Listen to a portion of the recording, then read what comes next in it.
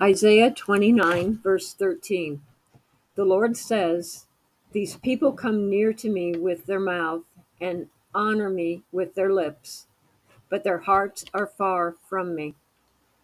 In Matthew 15:7, Jesus quoted this scripture and very bluntly called those guilty of it hypocrites, those having the appearance of wisdom, worship, and humility, but instead possessing calloused, stubborn, and unfeeling hearts. Out of their mouths coming only empty words, their lips spewing mere talk. Or as Jeremiah 12:2 sadly observed, God, you are always on their lips, but far from their hearts.